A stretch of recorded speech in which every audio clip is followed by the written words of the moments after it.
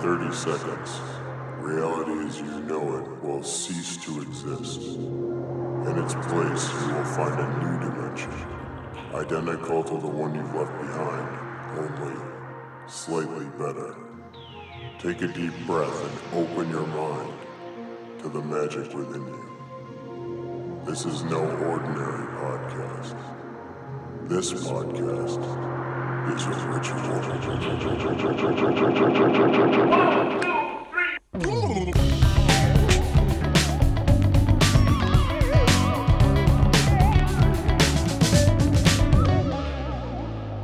The human body is a fascinating machine. Our nervous system spans over 60,000 miles, meaning you could wrap it around the Earth twice. It wires our bodies from head to toe, letting us experience both pleasure and pain. If I were to describe the sensation of someone slowly running a single finger up your arm, you might be able to conjure up those feelings, piecing together a simulation of sensation from your prior memories of soft caresses. Likewise, physical touch can bring deep-seated emotions and memories up to the surface. The tender stimulation of nerve endings, activating triggers for specific inner states. And of course, this mind-body neurological interface is very sensitive to context. Humans are not machines where pressing a single button always returns the same results.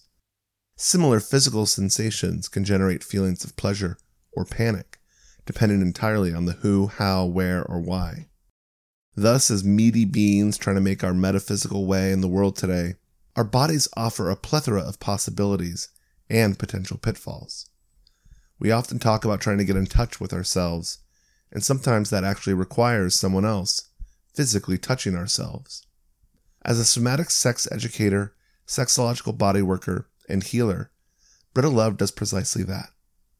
With a focus on consent and communication, Britta interfaces with human nervous systems, enabling people to work through trauma, unlock pleasure, or simply get in touch with themselves.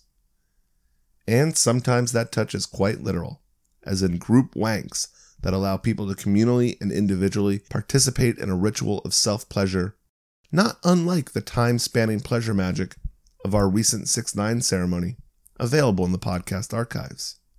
So whatever type of body you possess, let's get in touch with it now as we learn how to practice sexual healing. Hello, Britta. Hi. Welcome to Ritual Space. Thank you for having me here. What's our magic word going to be? Today our magic word's going to be pleasure. Pleasure. That is such a good magical word. It is. It brings a lot of magic in many ways. It's resonating with the frequencies we've just created on this podcast, so I'm very happy. So 1, 2, 3. Pleasure. Perfect. Talk to me about pleasure. Wow. Well, there's so many dimensions to pleasure. I feel like I think of pleasure as a teacher. One of my human teachers, Kath and Jesse, talks about how the intelligence of life naturally wants to move towards pleasure. So like moving towards warmth and light and, soaking up nutrients or finding delicious things to eat. Like these are like pleasurable acts, and yet they're necessary for growth and to thrive. And so I feel like often in our culture or in Western culture, there's a lot of like a different way of thinking about pleasure as this kind of extra thing that you hopefully get on top of your basic needs. And it's a little bit kind of almost like overindulgent sometimes to think too much about your pleasure. And I love reframing that as like, no, pleasure is this like fundamental life force drive that we all have this like need to pursue. It's the motivating signal rather than the cherry on the sundae that's like a nice to have, but we'll kind of give you a side eye for like, why are you bothering to eat a sundae in the first place? Yeah, exactly. Now, you work with pleasure, and I'd love for you to just give an overview of what is the work that you do and how does pleasure relate to it? Sure. So my work is as a somatic sex educator, and And that brings in so many different dimensions. It's basically a like somatic body-based practice where people come for all kinds of reasons. Sometimes it's, working through through trauma to even get to pleasure, but sometimes just to expand pleasure or explore more of their bodies. And so pleasure is like this core component or theme that runs through the work. And sometimes we're also starting from a place where we need to talk about how, when we're working with a body other than our own, how we even find our way to pleasure. So there's a lot of work around consent and boundaries and learning how to feel in your body what does and doesn't give you pleasure, and then to trust that information, and then to honor that information by actually expressing it. And so all those steps, I think, are often missing from consent conversations, because we're really taught in our culture quite often to like go to the doctor, let him do what he has to do to your body, like, kiss uncle so-and-so when you're a kid, all these things that sort of teach us to override those impulses, those internal desire or lack thereof impulses. And so sometimes even when we're talking about like consent and finding connection, it's like, well, first, how do we tune into what we do and don't want? And how do we like honor those feelings and trust them as like important and valid? Well, consent is often treated like a binary, like, yes, you've consented, or no, you have not. Mm-hmm. And I love what you just said, because I think it implies like, yes, I consented for you to touch my body, but not in the way you're touching it right now. You're not doing it the way that I want it or the way that works for me. Mm-hmm. And adjusting the consent through the conversation of like level setting.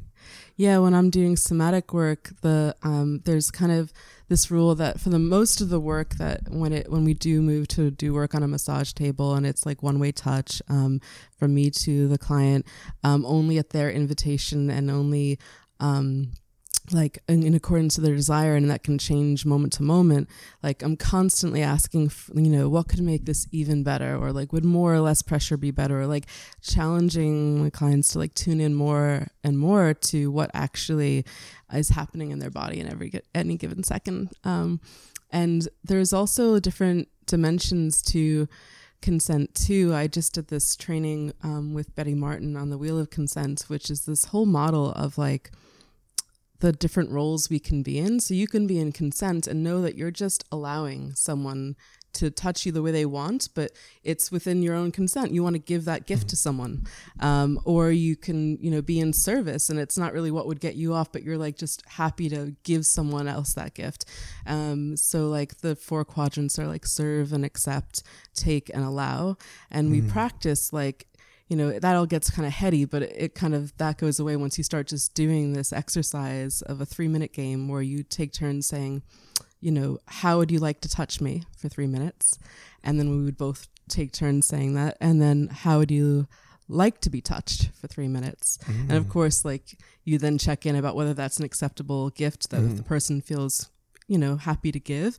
But then experiencing that, because often during sex, there's all this like unspoken, oh, this isn't really exactly getting me off, but they seem really into it, so I'll just go with it. But maybe they think they're giving you the gift, and you think you're giving the gift, and it's the gift of the magi, where it's like, you're like, oh, I hate doing this, but I'm doing it because that's what they want. And they're like, oh, I hate this, but it's what they want. And then neither of you is satisfied because communication isn't happening. Exactly. So like really feeling into like when you practice that with a partner, like what's, practice taking turns giving and receiving the gift. And what the wheel does is it separates out doing and giving. So quite often we assume like, oh, if I said, Devin, can I give you a hug?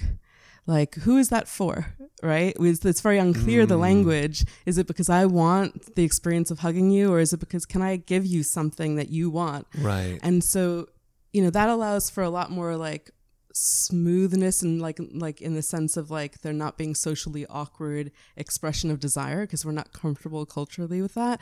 But actually it also leads to a lot of confusion as to like how we each get what we want and why we're doing things at a given time. So really breaking down like maybe I would say, hey, Devin, would you like to share a hug? Saying like, yeah, I want it too, but only if it's like something you really want to do too. Right.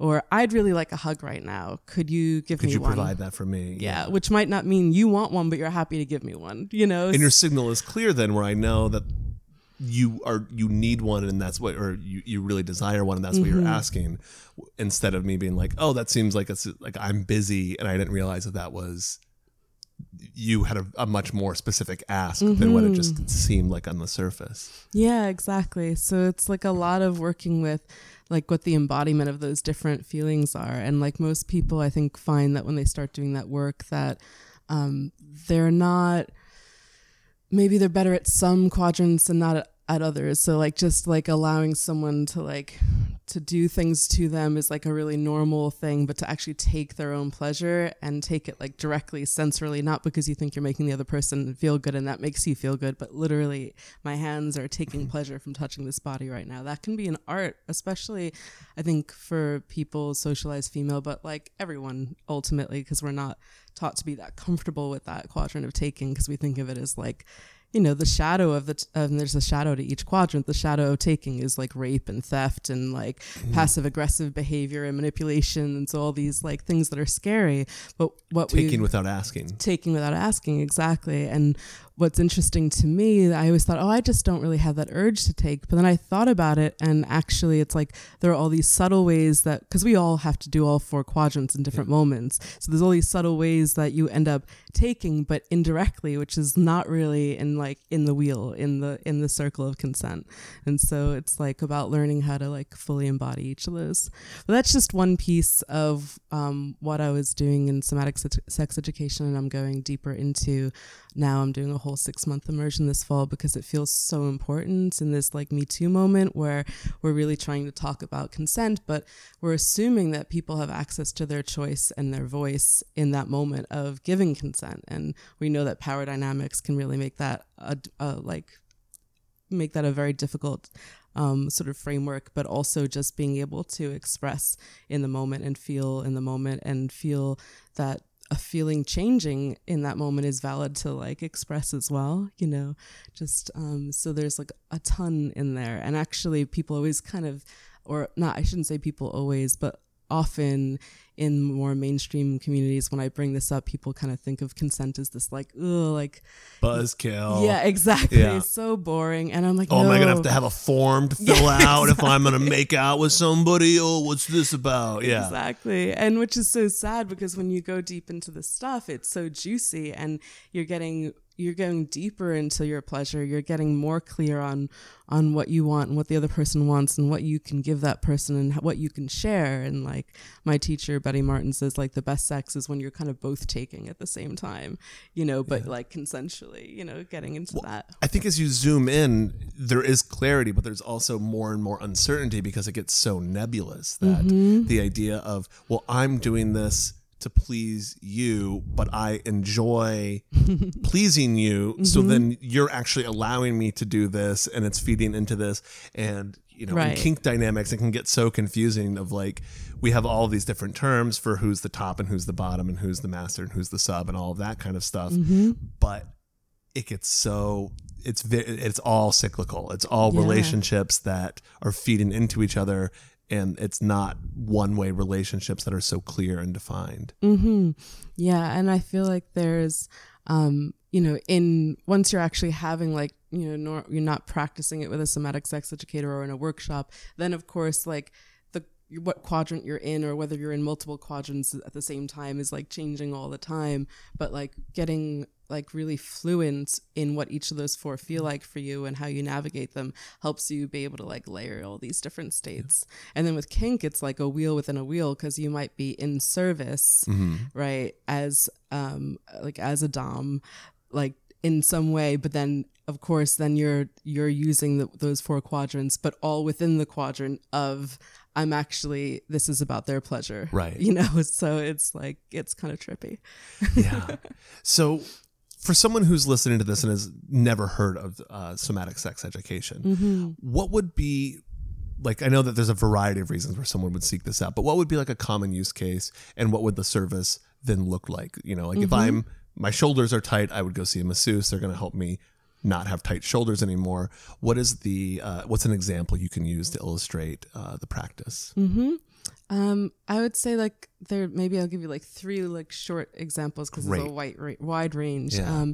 One could be, I've experienced a lot of sexual trauma in my life, and maybe I have scar tissue in my body from that experience, or maybe I just feel like it's very difficult to trust and open up, or I have some pelvic pain, and I want to go into a space with like basically a sexual healer who's going to allow me to feel into what's happening in my body at those places, maybe do some scar tissue release and start to bring sensation and breath back to those places.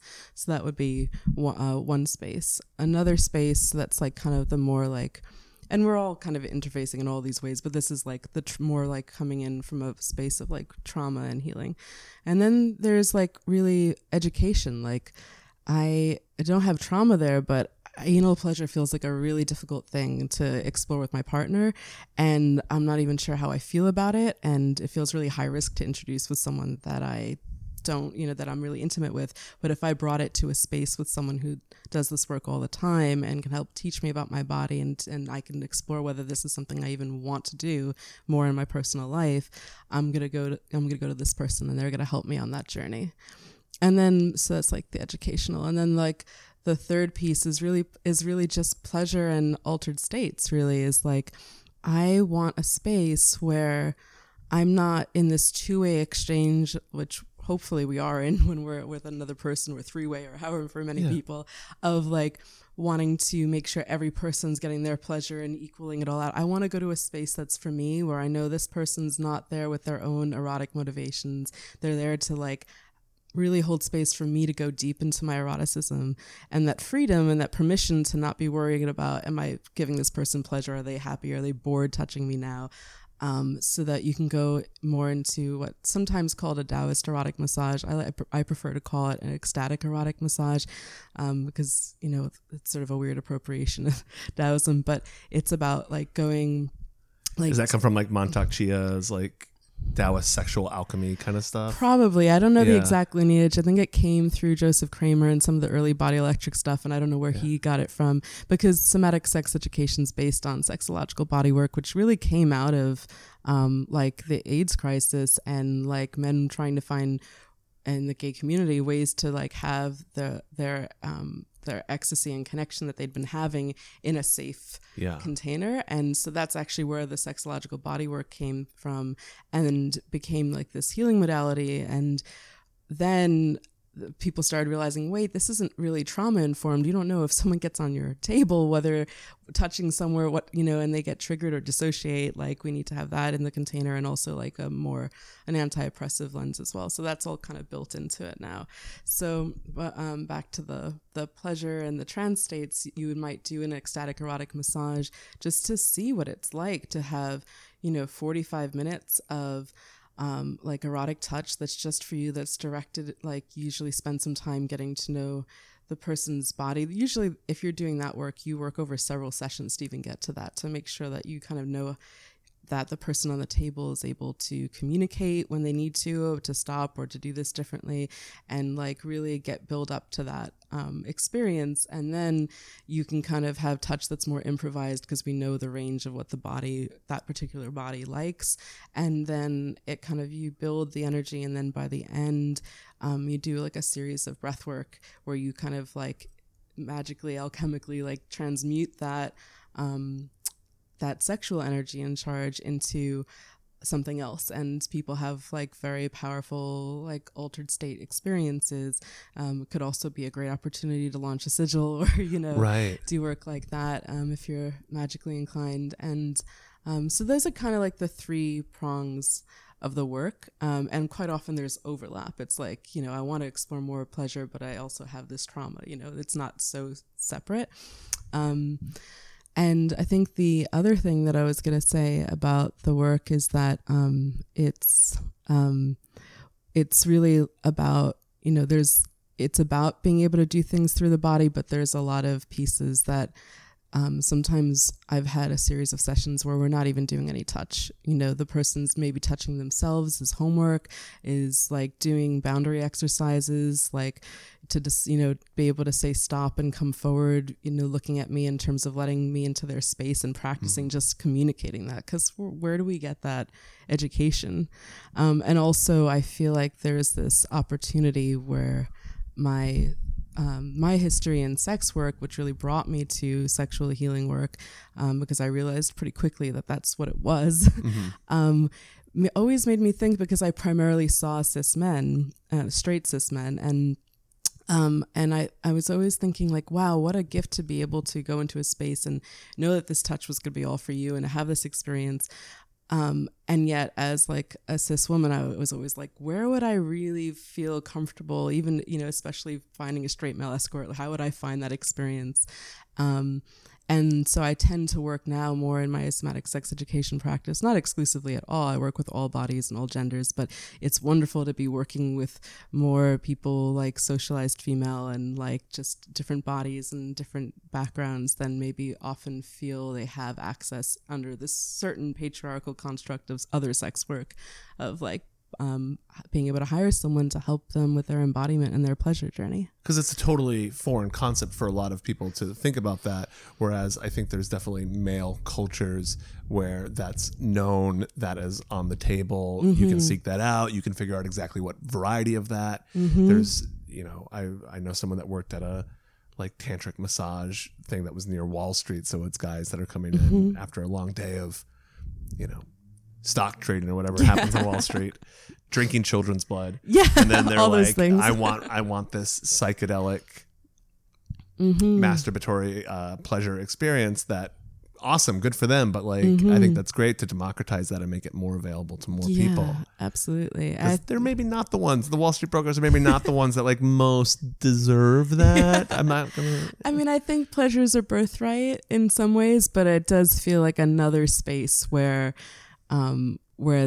the access, like the healing, from a healing justice perspective, it's like, of course, the people who can spend hundreds of dollars on a tantric session, and there's that piece as well. I mean, even with my work where I have a very limited practice because I am committed to having a sliding scale. So I have other work that's able to sustain me financially so that I can sustain that. But it's hard to access like healing spaces quite often because there is this culture that it's like, oh, if you work on Wall Street, you can afford to hire your somatic sex educator, go to the $150 breathwork session, and then, have all those things.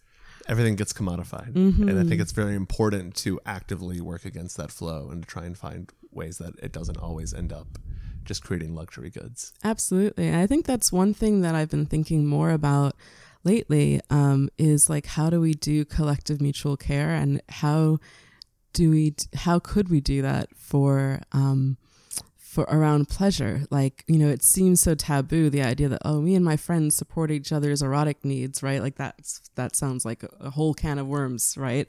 But what friends with benefits, but then that is now such like a loaded term and often used to mean, oh, I'm in a relationship where we haven't clearly established boundaries or emotional relationships to that. It's like we're having sex, but we're not talking about it. It's often what I've exactly. I got really inspired because I've seen in the last couple months a few people who are here in New York City who are getting their training to be somatic sex educators, and they needed, like I did when I did my training, bodies to practice on, and I volunteered to be a body, and I did this session a few weeks ago where I received. What a noble volunteer! I am so I try, I try my best and to contribute to the world. And as I did this session, and it was great. It was for the ecstatic erotic massage. And the person's also a friend of mine, has become a friend of mine. And I thought, well, wow, could you imagine if we just like did this for each other every other week? Like, not like we're going to get in bed and have this kind of thing that's a lot more like difficult to navigate in terms of like two ways and like keeping it even, but just like you come to my space and like just relax. I'm like clothed, you're on the table, just like relax and enjoy. And I'm going to work with you and your breath and your pleasure and bring you to that space. And the next week, can you do the same for me for an hour? Like bonobos. Exactly. Like, oh, hey, you seem like you're angry. Can I give you a hand job real quick? Exactly. Exactly. Yeah, we need to negotiate this deal. Let's get each other off, and then we'll consider this. It's way better than spitting in your hand. So much. It feels like this whole territory that can feel, and the same as like the group wank, the group masturbation thing. Like it can feel initially like, oh, what, going into that space with friends in this way that we're not going to be like an orgy, but but it's like actually it's like kind of revolutionary because you're releasing all the shame and weirdness, like all the feelings that come up for a lot of us when we think about those things. And B, it's like bringing pleasure to that bonobo, like that a bonobo approach, which feels like when you think of chimps and bonobos as like equally evolutionarily related to us. I always, when I first started learning about them, was like, oh, we have consciousness though, so we can kind of choose, like we have epigenetics, like what environment are we going to put these genes in to like express more of our bonobo ways rather than our chimpanzee ways. And it was so liberating. And of course, like really patriarchal, like historical, like like studies of biology have sort of like pushed this chimp agenda as to explain why mankind, in quotes, behaves the way it does. But what if we really engendered this bonobo way of being? And so I think that it could definitely be a way to do that. I love that. Unleash your inner bonobo. Exactly. It's, one of my favorite definitions of the occult is that which is hidden or obscure. And sex is absolutely that. We have this weird contradictory state right now where you can see pornography everywhere and sex in advertising. And it's just, compared to 100 years ago, clothing is less modest. It's like, it's everywhere. And yet at the same time, everyone has this secret sexual life that is pretty much hidden. Right. Like when you walk into an office, you have no idea which of your coworkers was having crazy sex the night before, who has a very intense masturbation habit. It's just everyone's putting on their normal people mask. And it's very, I think you're right, revolutionary is the word, to even just be in a room full of naked people and be able to say, oh, right, we're all human beings. We all have bodies that vary, but not as much as we're concerned about when we're in this normal world of like heightened scrutiny and sexual obsession. Absolutely. And that was, when I did my training, one of the, you do the training to be able to hold space for other people, but I felt, and I think it should be this way, that like almost the primary thing that happens through the training is that you go into your own healing journey so that you can embody the healing that you're hoping to offer others. So, we were doing like, maybe we'd have like a morning lecture. This was like for 2 weeks. We'd have a morning lecture and then afternoon body work where you might have 2 or 3 body work sessions of giving and receiving. And then you have dinner and then the bell rings and it's like, it's masturbation time. And, it was 25 of us in a room every night, like, after dinner is not, I have to say, the best time. It's sort of like, you're like, all right, I'm wound down. I had a long day and don't make me wank again. Like day 7, I was like, this is erotic boot camp. This is really hard. But it was some of the most transformative experiences I had to be in a space with like 25 people day after day going to that practice. And it was so, liberatory and it was so joyful. And I also feel in some ways like I will never be that close with a group of people ever again to have done that so intensely. And I hope that's not true. And I try to bring all of those things into my life in different ways. But there's something about just like bringing like sex back to that normal level, like to be wanking in the room or, playing with someone's anus and then 20 minutes later after you've done all the hygiene things, eating snacks together, and there's something like really, really powerful about that. Because our cinematic experience is so edited and abbreviated. When you watch the action movie and then the hero and the generic female love interest go to have sex, you jump cut to them in bed with the sheet wrapped around her. And I'm like, there's an alien invasion going on. Like, what was that sex like? Like, what, Yep. You two just met under very stressful circumstances. Like, I'm really curious as to what that was like. But we see all these jumpy highlight versions, which I think takes us out of the reality that even in the craziest sex party, eventually people are like, gonna get hungry, gonna get thirsty, gonna need to go to the bathroom, gonna have to like do various things.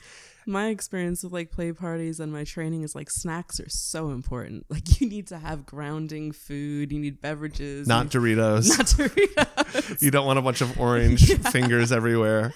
Yeah, no, definitely not. And then there is that piece of somatic sex education that is about like even the self-pleasure ritual, for example, it doesn't necessarily mean you're going to be touching your genitals. You could be just like moving in an erotic way, and like the guidelines are just to stay with your breath, stay with movement, allow sound to emerge, and stay connected to what you're physically feeling with your hands and other parts of your body. And that in itself, like as a meditation of like slowing down the fact that most of us do like the quick and dirty wank most of the time, and there's nothing wrong with that. It's a great thing. We should all do that. And also it's like in the same way that we often think like, oh, I'm going to take some extra time and like develop this part of, I'm going to learn to cook a different recipe tonight, or I'm going to do whatever kind of self-care, like actually just saying, okay, I'm going to spend half an hour with my body without like this, like, like pressure to just get off and get on to the next thing is like so powerful. There's Tuesday night, I'm home alone, I'm making pasta, and then there's a dinner party. And we don't have as many sexual dinner parties. Exactly. Where it's an excuse to have time and space to dive into it more deeply and explore and see what's there. Now, I was fascinated by what you said about how this grew out of the sexological body work, which came out of the AIDS crisis. Is this also connected? I know that there was the Morehouse community out in California that led to extended massive orgasm, and then that led to the woman who really just like branded it the Oming. Oh, right. Orgasmic masturbation, meditation, orgasmic meditation. Are they connected or are they completely separated? I don't know that they are. I'm not an expert in the evolution of it, but I would say that the lineage holders that I know like really came out of Joseph Kramer and like Annie Sprinkle, were kind of like really, it was like really like a form of like intentional erotic body work exchanges that then became like professionalized as like a healing modality.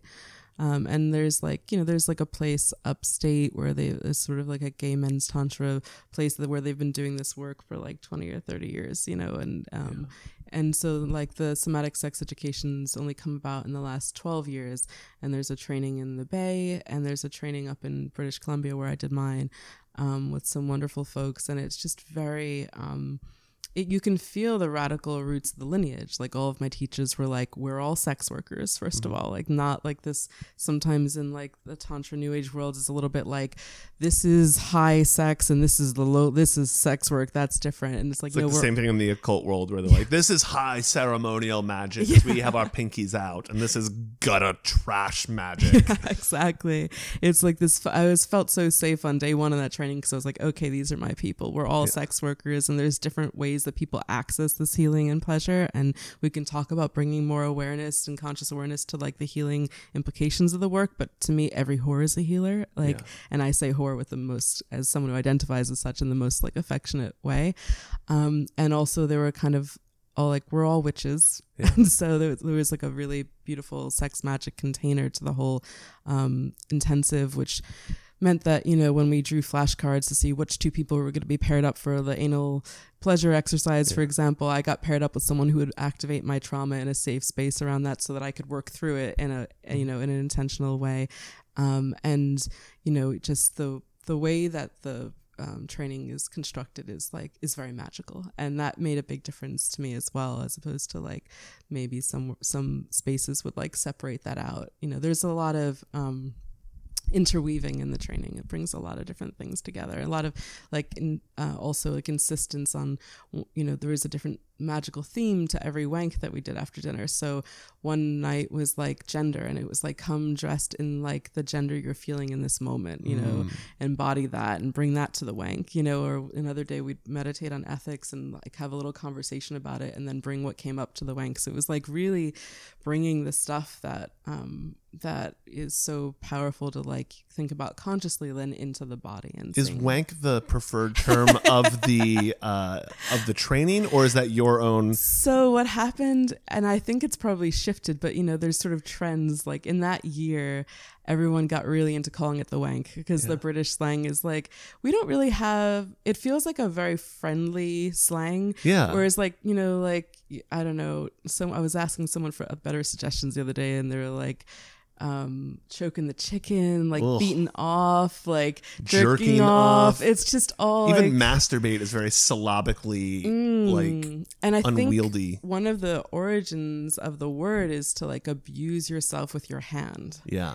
And it's like built in. You could feel it. Like it doesn't feel like a nice word to say. Even as a sex educator, I'm like, masturbate. I will say it because I love bringing it into a space. But I'm also like sad that I can feel the energy of like how that word evolved. Well, it feels like the other kind of sex educator where it's like some teacher at the front of a classroom being like, masturbation. And everyone's like, this is not who we want to talk about. Yeah. So, I use it sometimes, but I do love just saying the wank because it's a very affectionate kind of way of referring to it. But there is a way of reclaiming too. I mean, I loved the way one of my teachers, Corinne, would always like just be like, and then when you touch your genitals, and like when the way she said genitals made this word that I kind of thought of as like kind of like biology, into this like really sexy word. So there's a reclaiming, and there's always power in that reclaiming too. Well, I would love to shift to talking about how our listeners can reclaim their power and talk about whatever spell we're going to give them to put this practice into motion in their own lives. Well, I feel like to me the most powerful spell is to shift like a certain habit or way of being in sex, and there's lots of ways to do that. But if anyone's already got that idea of how that should happen in their mind, like that's the thing. And if not, I would say that like maybe that 3-minute game, if you can find someone to ask, like, how would you like to be touched for 3 minutes? Okay. And then you each take turns doing that. And how would you like to be touched for 3 minutes?